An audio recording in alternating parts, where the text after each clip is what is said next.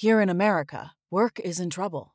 We've offshored our manufacturing, sent away good jobs, and lost so much ability to make things. American Giant is a company that's pushing back against this tide. They make high-quality clothing, sweatshirts, jeans, dresses, jackets, and so much more, right here in the USA. Visit American-Giant.com and get 20% off your first order when you use code STAPLE20 at checkout. That's 20% off your first order at American-Giant.com, promo code STAPLE20. This episode is brought to you by Visit Williamsburg. In Williamsburg, Virginia, there's never too much of a good thing. Whether you're a foodie, a golfer, a history buff, a shopaholic, an outdoor enthusiast, or a thrill seeker, you'll find what you came for here and more. So ask yourself, what is it you want? Discover Williamsburg and plan your trip at visitwilliamsburg.com.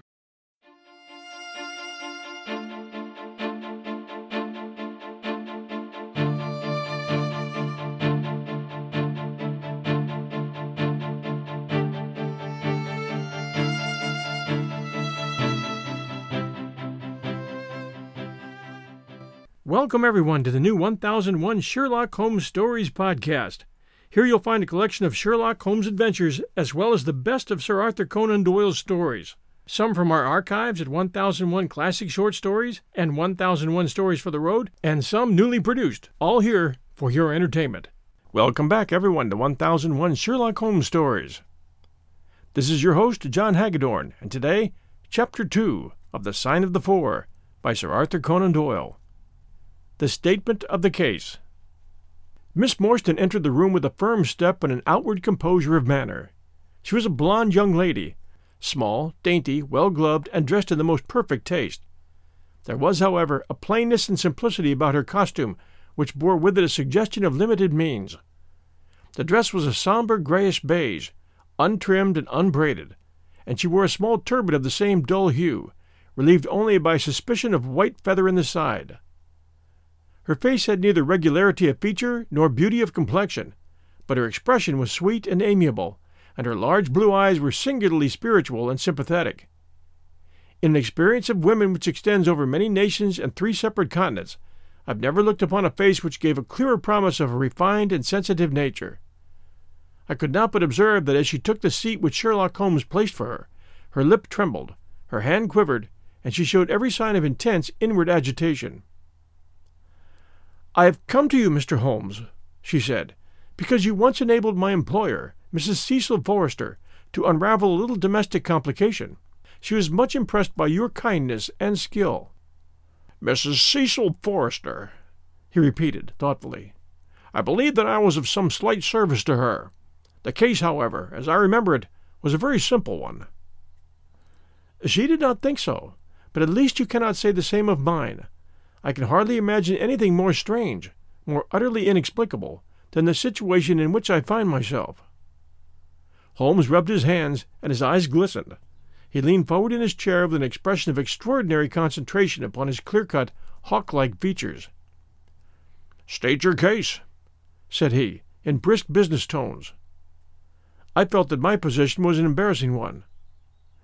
"You will, I'm sure, excuse me," I said, rising from my chair. To my surprise, the young lady held up her gloved hand to detain me. "If your friend," she said, directing it toward Holmes, "would be good enough to stop, he might be of inestimable service to me." I relapsed into my chair. "Briefly," she continued, "the facts are these. My father was an officer in an Indian regiment, who sent me home when I was quite a child. My mother was dead, and I had no relative in England. I was placed, however, in a comfortable boarding establishment at Edinburgh, and there I remained until I was 17 years of age. In the year 1878, my father, who was senior captain of his regiment, obtained 12 months' leave and came home. He telegraphed to me from London that he had arrived all safe and directed me to come down at once, giving the Langham Hotel as his address. His message, as I remember, was full of kindness and love. On reaching London, I drove to the Langham and was informed that Captain Morstan was staying there, but that he had gone out the night before and had not returned. I waited all day without news of him. That night, on the advice of the manager of the hotel, I communicated with the police, and next morning we advertised in all the papers. Our inquiries led to no result, and from that day to this, no word has ever been heard of my unfortunate father. He came home with his heart full of hope to find some peace, some comfort, and instead—" She put her hand to her throat, and a choking sob cut short the sentence. "The date?" asked Holmes, opening his notebook. "He disappeared upon the 3rd of December, 1878, nearly 10 years ago. His luggage?" "Remained at the hotel. There was nothing in it to suggest a clue. Some clothes, some books, and a considerable number of curiosities from the Andaman Islands. He had been one of the officers in charge of the convict guard there." "Had he any friends in town?" "Only one that we know of, Major Sholto, of his own regiment, the 34th Bombay Infantry. The major had retired some little time before and lived at Upper Norwood. We communicated with him, of course, but he did not even know that his brother officer was in England." "A singular case," remarked Holmes. "I have not yet described to you the most singular part. About 6 years ago, to be exact, on the 4th of May, 1882, an advertisement appeared in the Times asking for the address of Miss Mary Morstan, and stating that it would be to her advantage to come forward. There was no name or address appended. I had at that time just entered the family of Mrs. Cecil Forrester in the capacity of governess. By her advice, I published my address in the advertisement column. The same day there arrived through the post a small cardboard box addressed to me, which I found to contain a very large and lustrous pearl. No word of writing was enclosed. Since then, every year, upon the same date, there has always appeared a similar box, containing a similar pearl, without any clue as to the sender. They have been pronounced by an expert to be of rare variety and of considerable value. You can see for yourself that they are very handsome." She opened a flat box as she spoke, and showed me 6 of the finest pearls that I had ever seen. "Your statement is most interesting," said Sherlock Holmes. "Has anything else occurred to you?" "Yes, and no later than today. That is why I have come to you. This morning I received this letter, which you will perhaps read for yourself."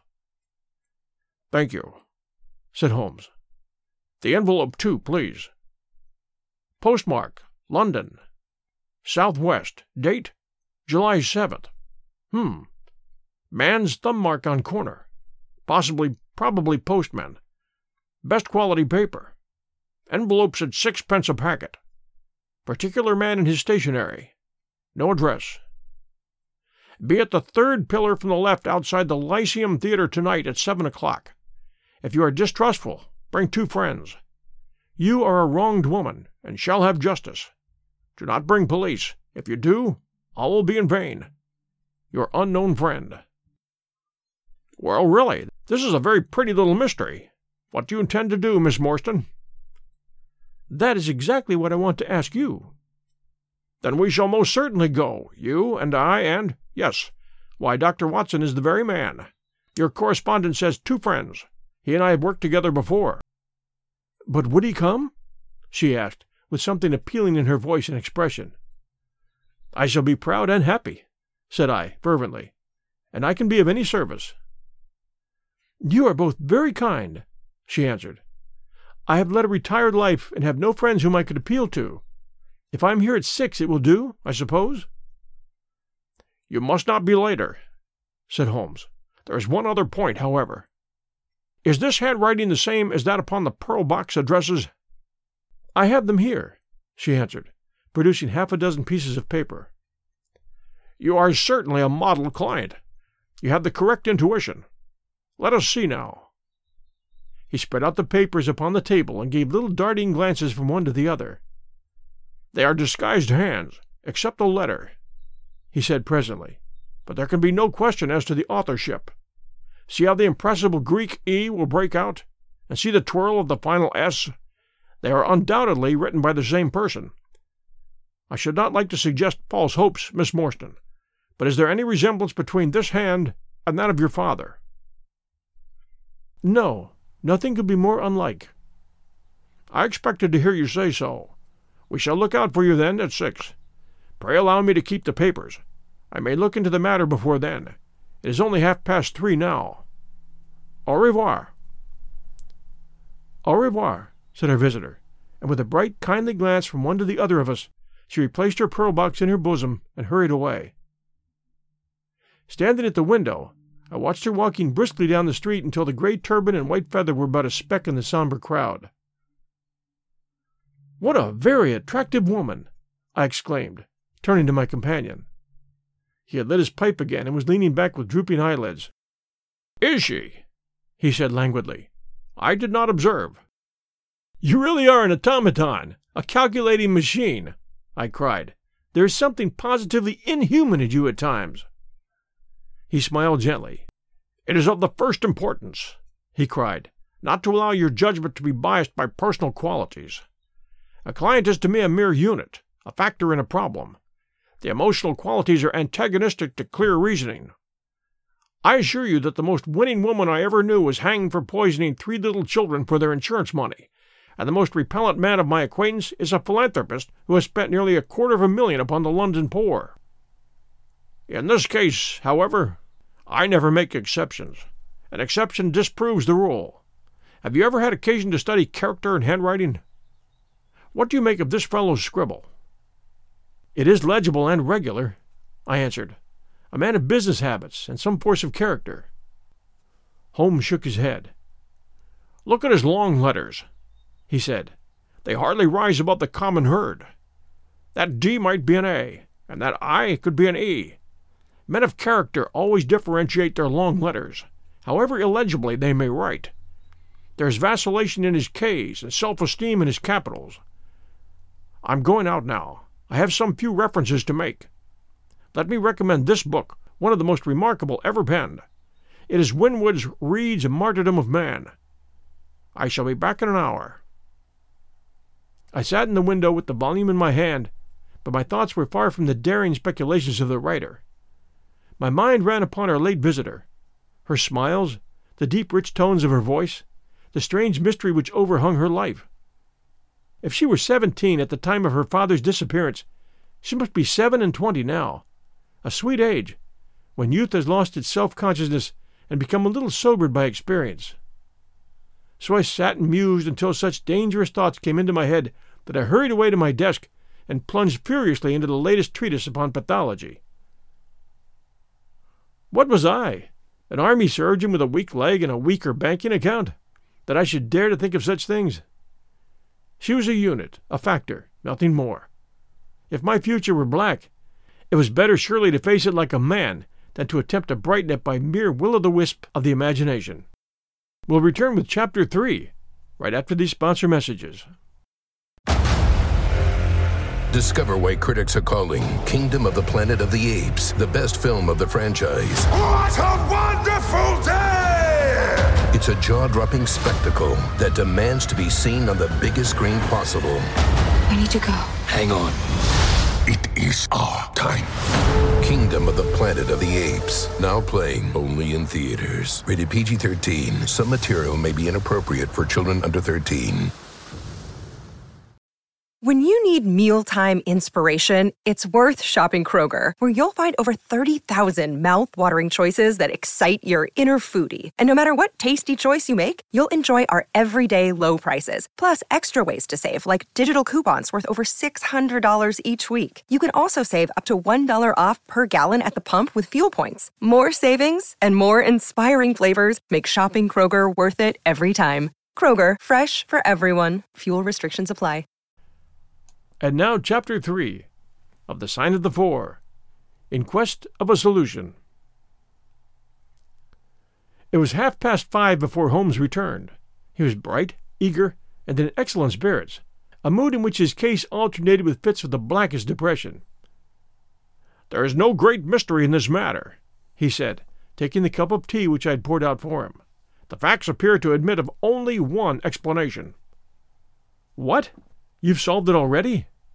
"Well, that would be too much to say. I have discovered a suggestive fact. That is all. It is, however, very suggestive. The details are still to be added. I've just found, on consulting the back files of the Times, that Major Sholto, of Upper Norwood, late of the 34th Bombay Infantry, died upon the 28th of April, 1882. I may be very obtuse, Holmes, but I fail to see what this suggests." No? You surprise me. Look at it in this way, then. Captain Morstan disappears. The only person in London whom he could have visited is Major Sholto. Major Sholto denies having heard that he was in London. 4 years later, Sholto dies. Within a week of his death, Captain Morstan's daughter receives a valuable present, which is repeated from year to year, and now culminates in a letter which describes her as a wronged woman. What wrong can it refer to except this deprivation of her father?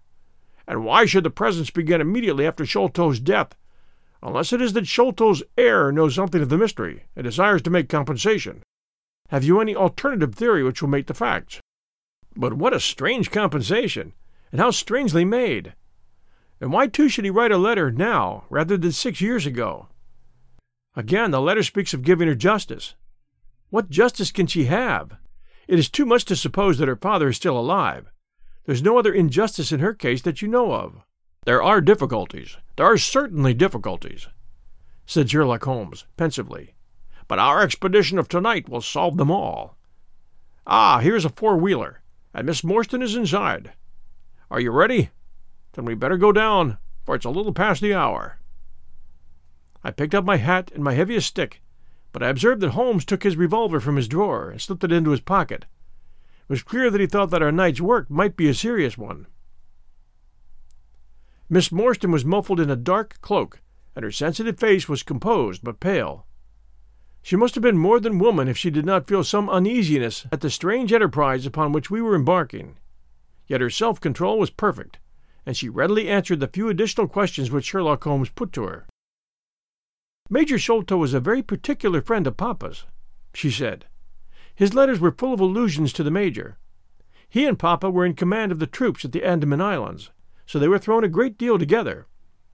By the way, a curious paper was found in Papa's desk which no one could understand.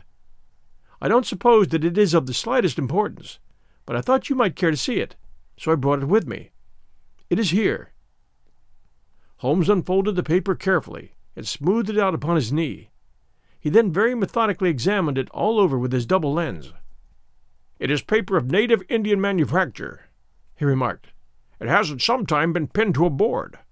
The diagram upon it appears to be a plan of part of a large building with numerous halls, corridors, and passages. At one point is a small cross done in red ink, and above it is a 3.37 from left, in faded pencil writing. In the left-hand corner is a curious hieroglyphic like 4 crosses in a line with their arms touching. Beside it is written, in very rough and coarse characters, the sign of the 4, Jonathan Small, Mahomet Singh, Abdullah Khan, Dost Akbar. No, I confess I do not see how this bears upon the matter, yet it is evidently a document of importance. It has been kept carefully in a pocketbook, for the one side is as clean as the other. It was in his pocketbook that we found it. Preserve it carefully, then, Miss Morstan, for it may prove to be of use to us. I begin to suspect that this matter may turn out to be much deeper and more subtle than I at first supposed. I must reconsider my ideas. He leaned back in the cab, and I could see by his drawn brow and his vacant eye that he was thinking intently. Miss Morstan and I chatted in an undertone about our present expedition and its possible outcome, but our companion maintained his impenetrable reserve until the end of our journey. It was a September evening, and not yet 7 o'clock, but the day had been a dreary one, and a dense, drizzly fog lay low upon the great city. Mud-colored clouds drooped sadly over the muddy streets. Down the Strand the lamps were but misty splotches of diffused light which threw a feeble circular glimmer upon the slimy pavement.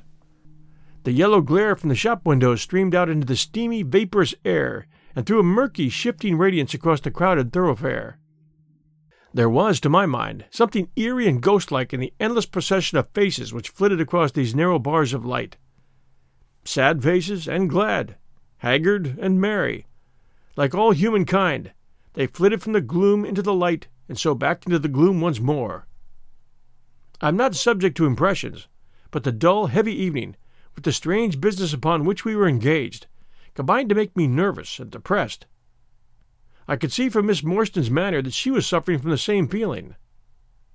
Holmes alone could rise superior to petty influences. He held his open notebook upon his knee, and from time to time he jotted down figures and memoranda in the light of his pocket lantern. At the Lyceum Theater, the crowds were already thick at the side entrances. In front, a continuous stream of hansoms and four-wheelers were rattling up, discharging their cargoes of shirt-fronted men and beshawled, bediamonded women.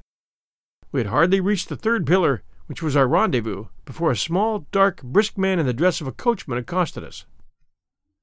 "Are you the parties who come with Miss Morstan?" he asked. "I am Miss Morstan, and these two gentlemen are my friends," said she. He bent a pair of wonderfully penetrating and questioning eyes upon us. "You will excuse me, miss," he said, with a certain dogged manner, "but I was to ask you to give me your word that neither of your companions is a police officer." "I give you my word on that," she answered. He gave a shrill whistle, on which a street Arab led across a four-wheeler and opened the door. The man who had addressed us mounted to the box, while we took our places inside. We had hardly done so before the driver whipped up his horse, and we plunged away at a furious pace through the foggy streets. The situation was a curious one. We were driving to an unknown place on an unknown errand, yet our invitation was either a complete hoax, which was an inconceivable hypothesis, or else we had good reason to think that important issues might hang upon our journey. Miss Morstan's demeanor was as resolute and collected as ever. I endeavored to cheer and amuse her by reminiscences of my adventures in Afghanistan, but, to tell the truth, I was myself so excited at our situation and so curious as to our destination that my stories were slightly involved. To this day she declares that I told her one moving anecdote as to how a musket looked into my tent at the dead of the night, and how I fired a double-barreled tiger cub at it. At first I had some idea as to the direction in which we were driving, but soon, what with our pace, the fog, and my own limited knowledge of London, I lost my bearings and knew nothing save that we seemed to be going a very long way. Sherlock Holmes was never at fault, however, and he muttered the names as the cab rattled through squares and in and out by tortuous by-streets. "Rochester Row," said he. "Now Vincent Square. Now we come out on the Vauxhall Bridge Road. We're making for the Surrey side, apparently. Yes, I thought so. Now we're on the bridge. You can catch glimpses of the river." We did indeed get a fleeting view of a stretch of the Thames, with the lamps shining upon the broad, silent water, but our cab dashed on and was soon involved in a labyrinth of streets upon the other side. "Wandsworth Road," said my companion. "Priory Road, Larkhall Lane, Stockwell Place, Robert Street, Cold Harbor Lane. Our guest does not appear to take us to very fashionable regions." We had indeed reached a questionable and forbidding neighborhood. Long lines of dull brick houses were only relieved by the coarse glare and tawdry brilliancy of public houses at the corner. Then came rows of two-storied villas, each with a fronting of a miniature garden, and then again interminable lines of new, staring brick buildings, the monster tentacles which the giant city was throwing out into the country. At last the cab drew up at the third house in a new terrace. None of the other houses were inhabited, and that at which we stopped was as dark as its neighbors, save for a single glimmer in the kitchen window. On our knocking, however, the door was instantly thrown open by a Hindu servant, clad in a yellow turban, white loose-fitting clothes, and a yellow sash. There was something strangely incongruous in this oriental figure framed in the commonplace doorway of a third-rate suburban dwelling-house. "The Sahib awaits you," said he, and even as he spoke, there came a high, piping voice from some inner room. "Show them in to me, Khitmugar," it said. "Show them straight in to me." We'll return with more chapters from The Sign of the Four next week Sunday night at 8 p.m. Eastern Time. If you have a chance, please do send us a review, Apple listeners, for 1001 Sherlock Holmes stories and the best of Sir Arthur Conan Doyle. Stay safe, and we'll be back soon.